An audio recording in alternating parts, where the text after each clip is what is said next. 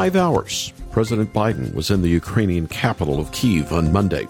Like Trump, Obama, and Bush, it was a risky visit to a war zone. But Biden's visit was different. There were no troops to see, though a statement was made.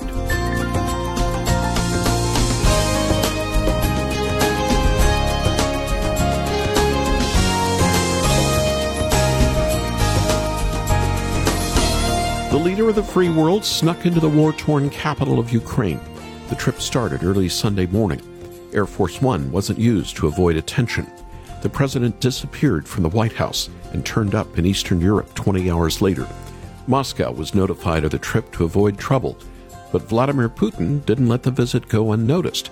Tuesday, the Russian leader announced that he would suspend the last remaining nuclear arms treaty with the U.S.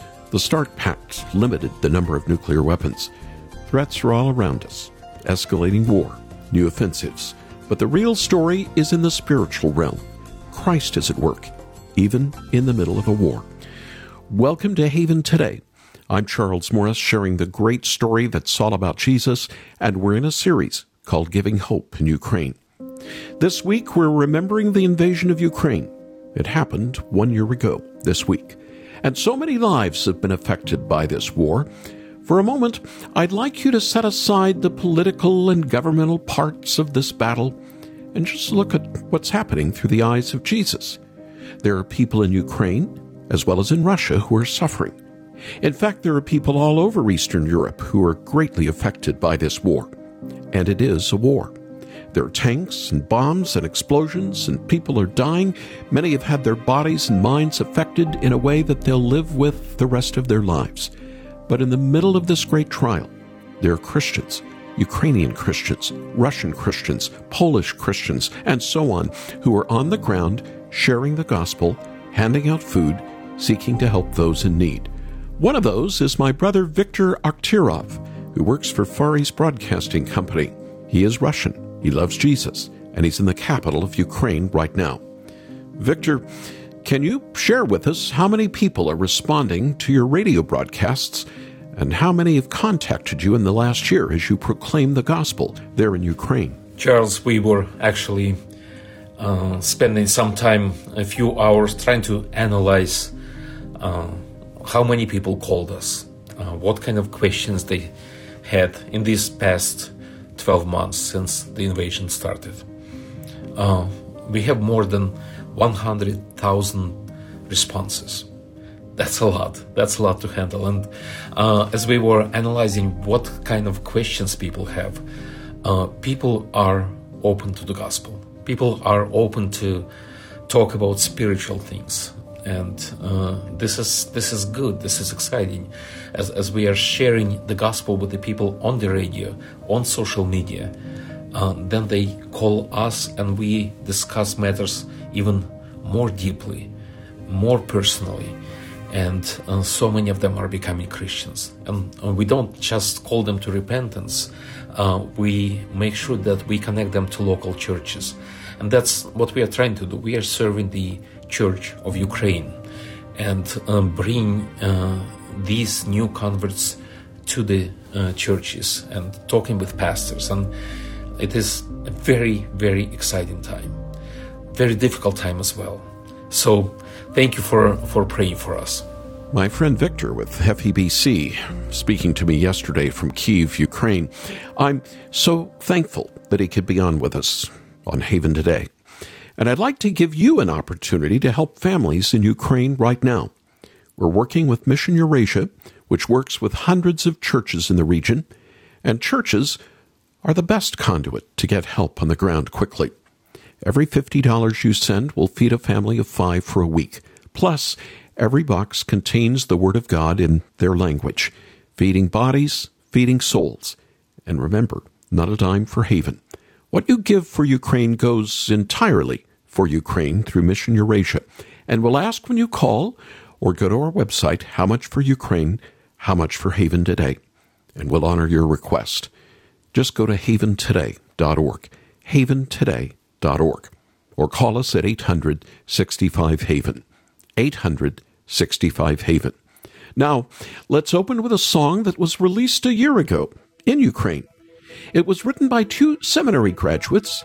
It won a national award for Best Worship Song before the invasion.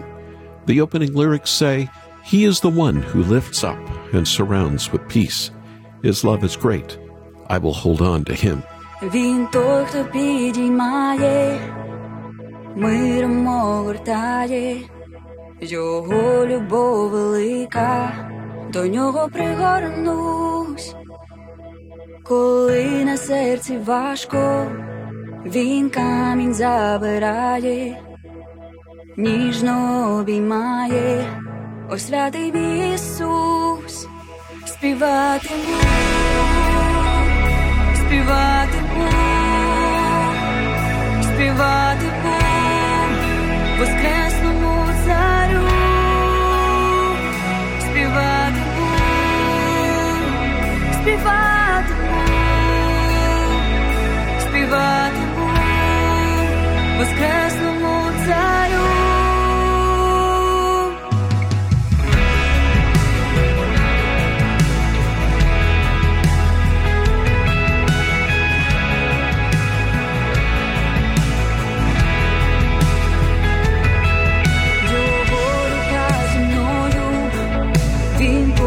Тут я знаю, серцем відчуваю, до нього я молюсь, любов'ю зігріває і сльози витирає, вірний друг назавжди, його ім'я Ісус. Співатиму, співатиму.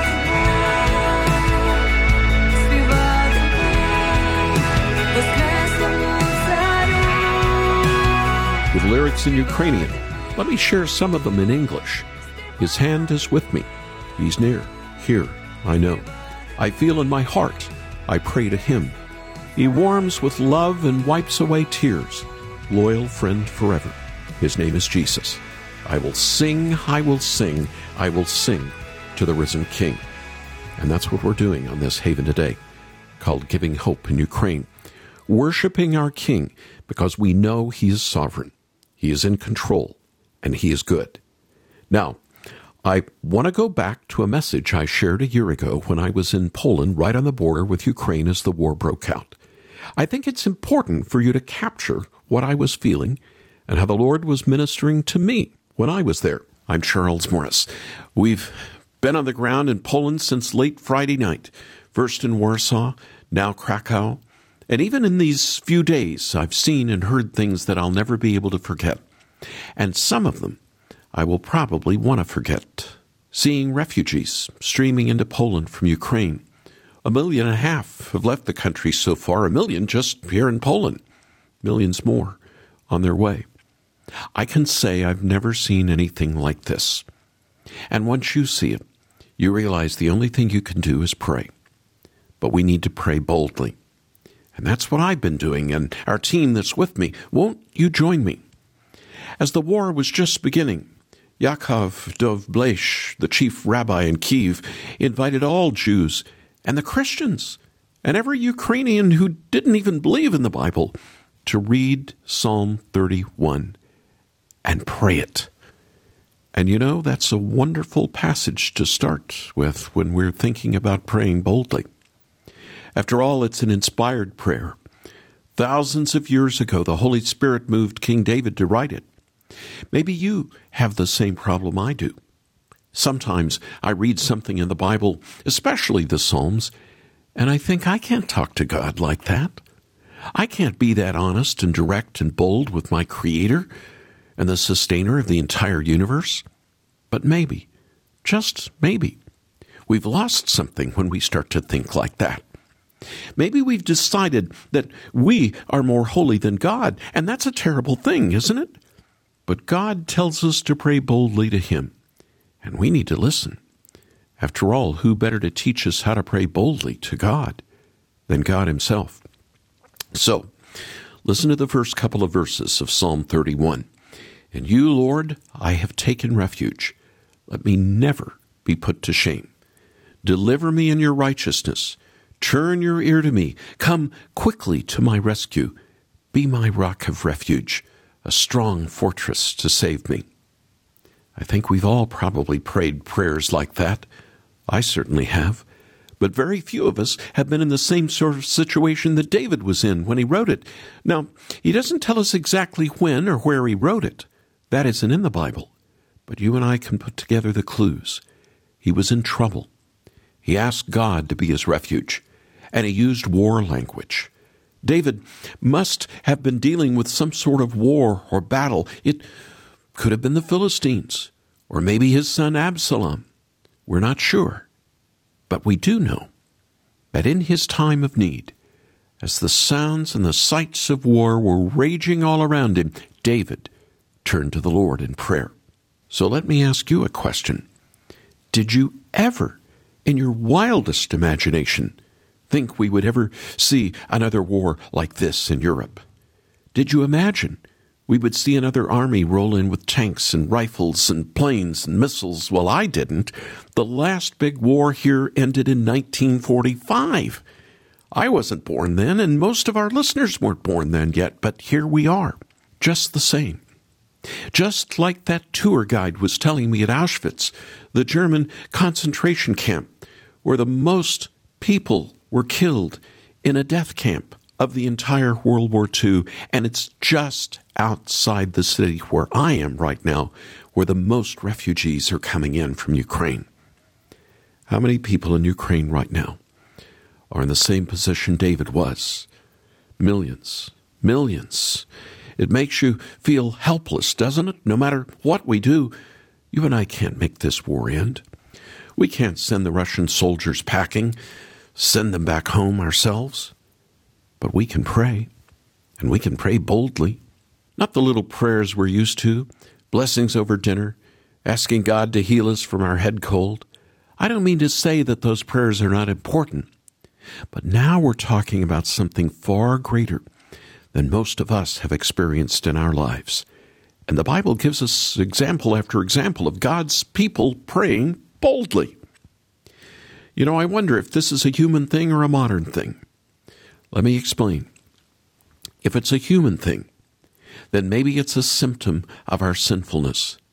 Maybe we don't think that this great God we worship is really as trustworthy as he says he is. And if it's a modern thing, then maybe we are so surrounded by people who don't think prayer works that we become a little sheepish about praying boldly. The more I think about it, the more I'm convinced it's a little of both. We're sinful humans, so we aren't sure we can really trust our Lord.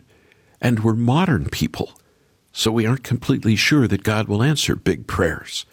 But what did David do? He prayed boldly because he knew the Lord is strong enough to do something about his situation, and he's also good enough to care. So the king of Israel said these words, "I hear many whispering, terror on every side. They conspire against me and plot to take my life. But I trust in you, Lord. I say, you are my God." Well, terror on every side. It's difficult to think of more fitting words for our Ukrainian brothers and sisters in Christ. Everywhere they look, there is fear, there's pain, and there's loss. But what are they to do? What refuge do they have? And where should we turn as we're confronted by these shocking images on TV screens? Well, this psalm points ahead to something wonderful. Maybe some of these verses sound familiar to you, or maybe not, but I know you'll remember verse 5. "Into your hands I commit my spirit. Deliver me, Lord, my faithful God." You know, I pray that the chief rabbi in Kiev reads this psalm and remembers that Jesus said this on the cross. I pray that the Holy Spirit opens his eyes and shows him that Jesus is the Messiah, the Anointed One. That this psalm was always pointing ahead to the one who came to save his people from their sins. That is a bold prayer, that God would save a sinner like you and me. But he does it all the time and all over the world because he's a big God. We can't put our Lord in a box. He won't fit. The cross, The greatest injustice in the history of the world led to the greatest blessing for millions upon millions of people. That's what God did, and it's the same God who hears our prayers today. He hears you. Everyone who has repented of his or her sins and trusted in Jesus Christ has direct access to God. The curtain in the temple, torn in two, top to bottom, maybe what we need today is more of a realization that we can go directly to the Lord of all the universe and plead with him boldly for his help. And we can do so because we go to him as his children. And maybe, just maybe, one day, weeks, months, maybe even years from now, a generation of Christians from Ukraine will be able to say Psalm 31:21 and mean it, just as literally as King David did. Praise be to the Lord, for he showed me the wonders of his love when I was in a city under siege.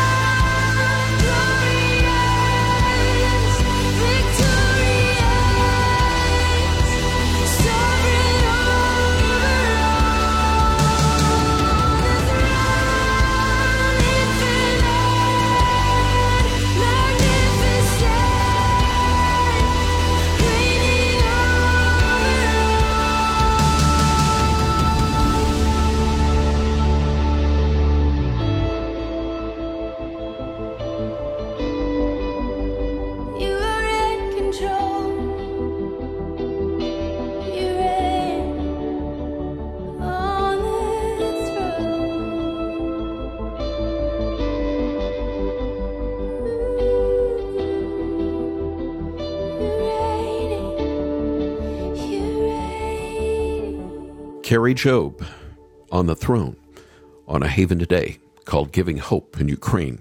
I'm Charles Morris. Just before that song, you heard a message that I gave on the radio there on the Ukrainian border almost 1 year ago. Sadly, not much has changed in that year, but there are many Christians there seeking to help share the gospel. Back with us from Kyiv is Viktor Aturov. He's a Russian by birth, yet he's in charge of ministering the gospel over the airwaves for Far East Broadcasting Company in Eastern Europe. Victor, I'm sure it's not easy for your team there in Ukraine. How are you encouraging them in this war zone, and how can we be praying for them? Charles, I appreciate you asking this question. As a broadcaster yourself, you know how difficult it can be trying to inspire people when you are going through difficult times. We just spent a couple evenings together with the team just talking about life, talking about our lives, just going deep into the night, having Ukrainian tea and some cake, and talking about what's bothering them. And I can tell you one thing, our people need your people's prayers. They do. It is by your prayers, by the power of God who is answering your prayers and the prayers of your listeners, that we are sustained, that we are able to bring the gospel of hope to so many Ukrainians today. You know, as we were talking, our team is young. Most of us are under 40 years old, and people who are sharing the gospel, they understand this is not them doing something special, something great, as they see so many people responding. They understand this is God using them, and they so appreciate your prayers. Together we can do one thing well, as radio people who love radio, people who listen to the radio, people who are prayer warriors. We can bring so many people into the kingdom by His power. Thank you so much. Speaking to us from Kyiv, Ukraine, Victor with Far East Broadcasting. Thanks again for joining me on the program. Let's take a moment to pray for Victor and his team and all of those like Mission Eurasia who are ministering in Ukraine right now. Lord, the world is divided. So many different viewpoints. And yet, Lord, Christians are there. Christians are dying. And those who have not been injured, who have not died, are sharing the gospel. And sharing as the hands and feet of Jesus, relief supplies that they've been given to share. Lord, may we lay aside all differences, and may we help reach out in the name of Jesus. And even though it's a war, even though there's great trouble, may we see great gospel fruit born. I want to pray this now for all of us in the name of Jesus. Amen. Well, you've been listening to how the need is so great in Ukraine. It's the greatest crisis in Europe since World War II.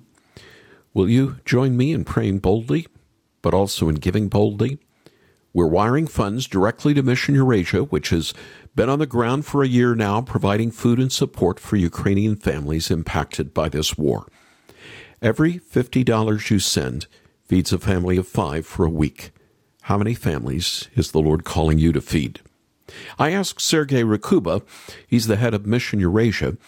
He's a native of Ukraine, but he's lived in Russia. I asked him to explain what's in every box. So this box is filled with food that will sustain a life of 4 to 5 people, a family of 4 or 5 people for at least 1 week or even more. What goes in this box? We have grain, we have buckwheat, we have rice, we have 2 bottles of oil, we have sugar, macaroni, we have canned meat, and other protein items, spaghetti, and we have some sweets or cookies, for children, if there are children in the family. And there are about 25 pounds of food that fit in this box. On top of this, we add a copy of Scripture. Either it's a New Testament, nicely designed in a Ukrainian design, looks very attractive. And we also add a copy of Children's Bible, if there are children in that family. That's what's this eye care box contains. So food for body and food for their souls. $50 feeds a family of 5, and it also includes the Word of God. And remember, not a dime for Haven. We don't take out administrative fees. What you give to Ukraine goes to Ukraine. We'll ask you clearly how much for Ukraine and how much for Haven today. And here's our phone number. Would you pray and then call us right away? Our number to call is 800-65-HAVEN, 800-65-HAVEN. Or you can come to our website, watch the video that we've been posting there on our website, haventoday.org, haventoday.org. I'm Charles Morris. Thanks for joining me. Won't you come back again tomorrow, when again we'll be broadcasting the good news, the great story that's all about Jesus, here on Haven Today.